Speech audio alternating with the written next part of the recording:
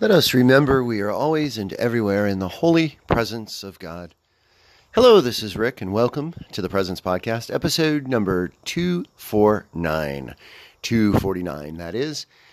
And I'm glad that you're here with me this morning as I record.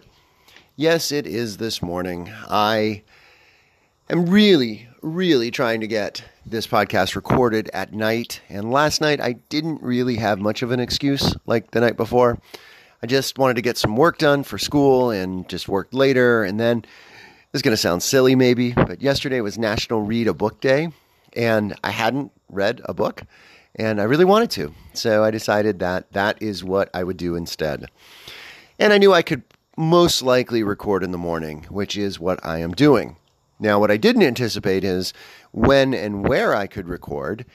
Usually now, when I record in the morning, I'm doing it on a weekday, that is, in my classroom, second period, which is my free period.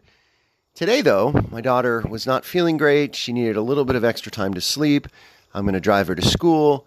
I had a study hall first period, and it is about 10 to 8 in the morning, and I'm sitting in my favorite place, Serenity Place, Shalom Place, my screened-in back porch, and just taking this moment to record this, and just grateful that I can, because it just is a morning that I kind of feel like I need something else. It hasn't been a bad week. It's been a 4-day week. We had Labor Day off, but I'm still just feeling the heaviness of just the stuff going on in our government and with the Supreme Court nomination, and it just feels heavy, I think is the word that I could use. And like my daughter with her cold, I feel like I might be getting a cold, which is an unusual thing for me. I really haven't been sick very much at all in quite a long time. And as a teacher, that is kind of remarkable. But just not feeling 100% today. So I'm glad that I could have this time to share with you, to reflect on when I experienced the presence of God yesterday. I did, as always, keep my eyes, my ears, and my soul open to that experience of the presence of God. And it's good to start my day with you sharing that. So yesterday, I think it was a moment in the classroom that was most of my experience of the presence of God. And it's actually good to talk about this morning because I'm just not feeling that psyched about teaching today. I have lessons that I have planned, but not feeling 100%. It's Friday. Just kind of, I feel like I need a little bit of a boost more than the coffee that I'm drinking. And I think yesterday there was a few moments, but they were related to each other that if I share with you, maybe I'll feel a little more enthused and a little more open to getting to my classroom in a little while and seeing where God might be speaking to me today within the midst of the vocation that I do. So I decided I was going to teach a little bit differently this year. Last year, I really got in too much to the sage on the stage and pontificating and talking about politics, and it just was not good. And I'm trying to sort of discern why it happened and how to do it differently. And I feel like I'm making some progress with that. So what I decided to do is to have the kids talk more with each other. Now, my classroom is set up where there are not single desk rows, but there are double desk rows. What that means is that I have 2 desks, and these are very traditional, old school desks, probably as old as the school is, which is 60 plus years. But these are old school desks, but I have them pushed together. So there's 2 kids that are sitting very close to each other, which is kind of an interesting thing that I've kind of wondered about, because in my class, unlike other classes where maybe they're a little bit further apart from the nearest person, they do have close proximity. And I just think it's kind of maybe interesting to think of the relationship that builds between those 2 people that are sharing that proximity. And it's something I think I want to watch more and something I want to foster more by doing the activity that I'm doing. So what I'm doing lately is starting the school year, and I think it's going pretty well, is each day I put up on the board using my computer and LCD projector the Bing, that's the Microsoft search engine, Bing, B-I-N-G. Every day on their homepage, they have an image of the day, a photograph, and they're pretty cool. And usually the photograph relates to something thematic for the day. For example, today is a very beautiful mountain scene of Brazil, because according to the search engine, Bing, it is Brazil's Independence Day. So I think that, mostly it's things like that. So I put it up on the board, and the students know that the bell ringer, so to speak, is that they are to talk with their neighbor, turn to their neighbor, the person next to them, and talk about three things in the image. What do they notice? What do they like or dislike? And what do they wonder about the image? And they're doing this while I'm taking roll, which doesn't take that long, but it is something that it's a good way to focus. And we do this before the prayer. So the prayer really is the primary focus, but this is sort of the gathering exercise.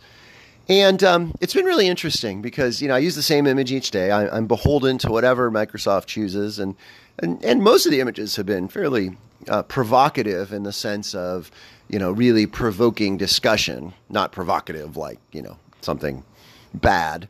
But, let's say generative maybe is a better word, and generating discussion. Yesterday's, though, was particularly funny.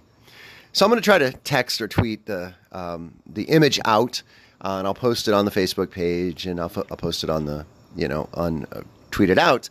And it was a penguin. And it's I'm not even going to try to describe this penguin, but it was a great image. The rock penguin who has this kind of spaghetti strand looking hair, and it's kind of got his head or her head, hard to tell, cocked, to one side at the camera. Very funny look that this penguin is giving.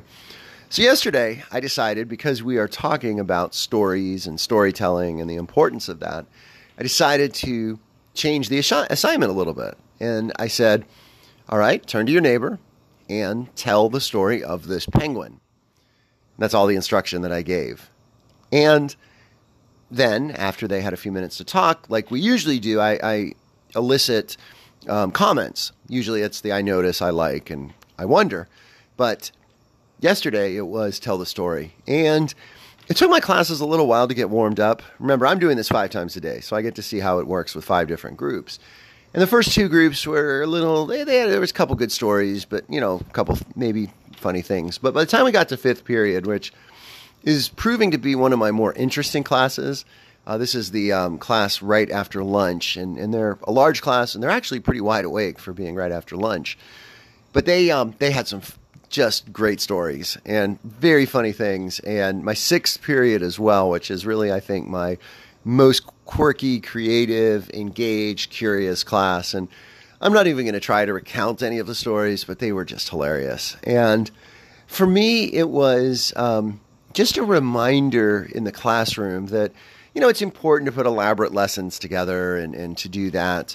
But sometimes it's the simplest things that work the best. And this particular activity is simple, but it seems like it has a benefit, an important benefit, getting them, the students, to talk to their neighbor, to learn how to listen, to learn how to share, using the consistency and the randomness of whatever the image is. So I'm not trying to fish for an image to have some kind of an agenda or something. It's whatever the website puts up for a given day.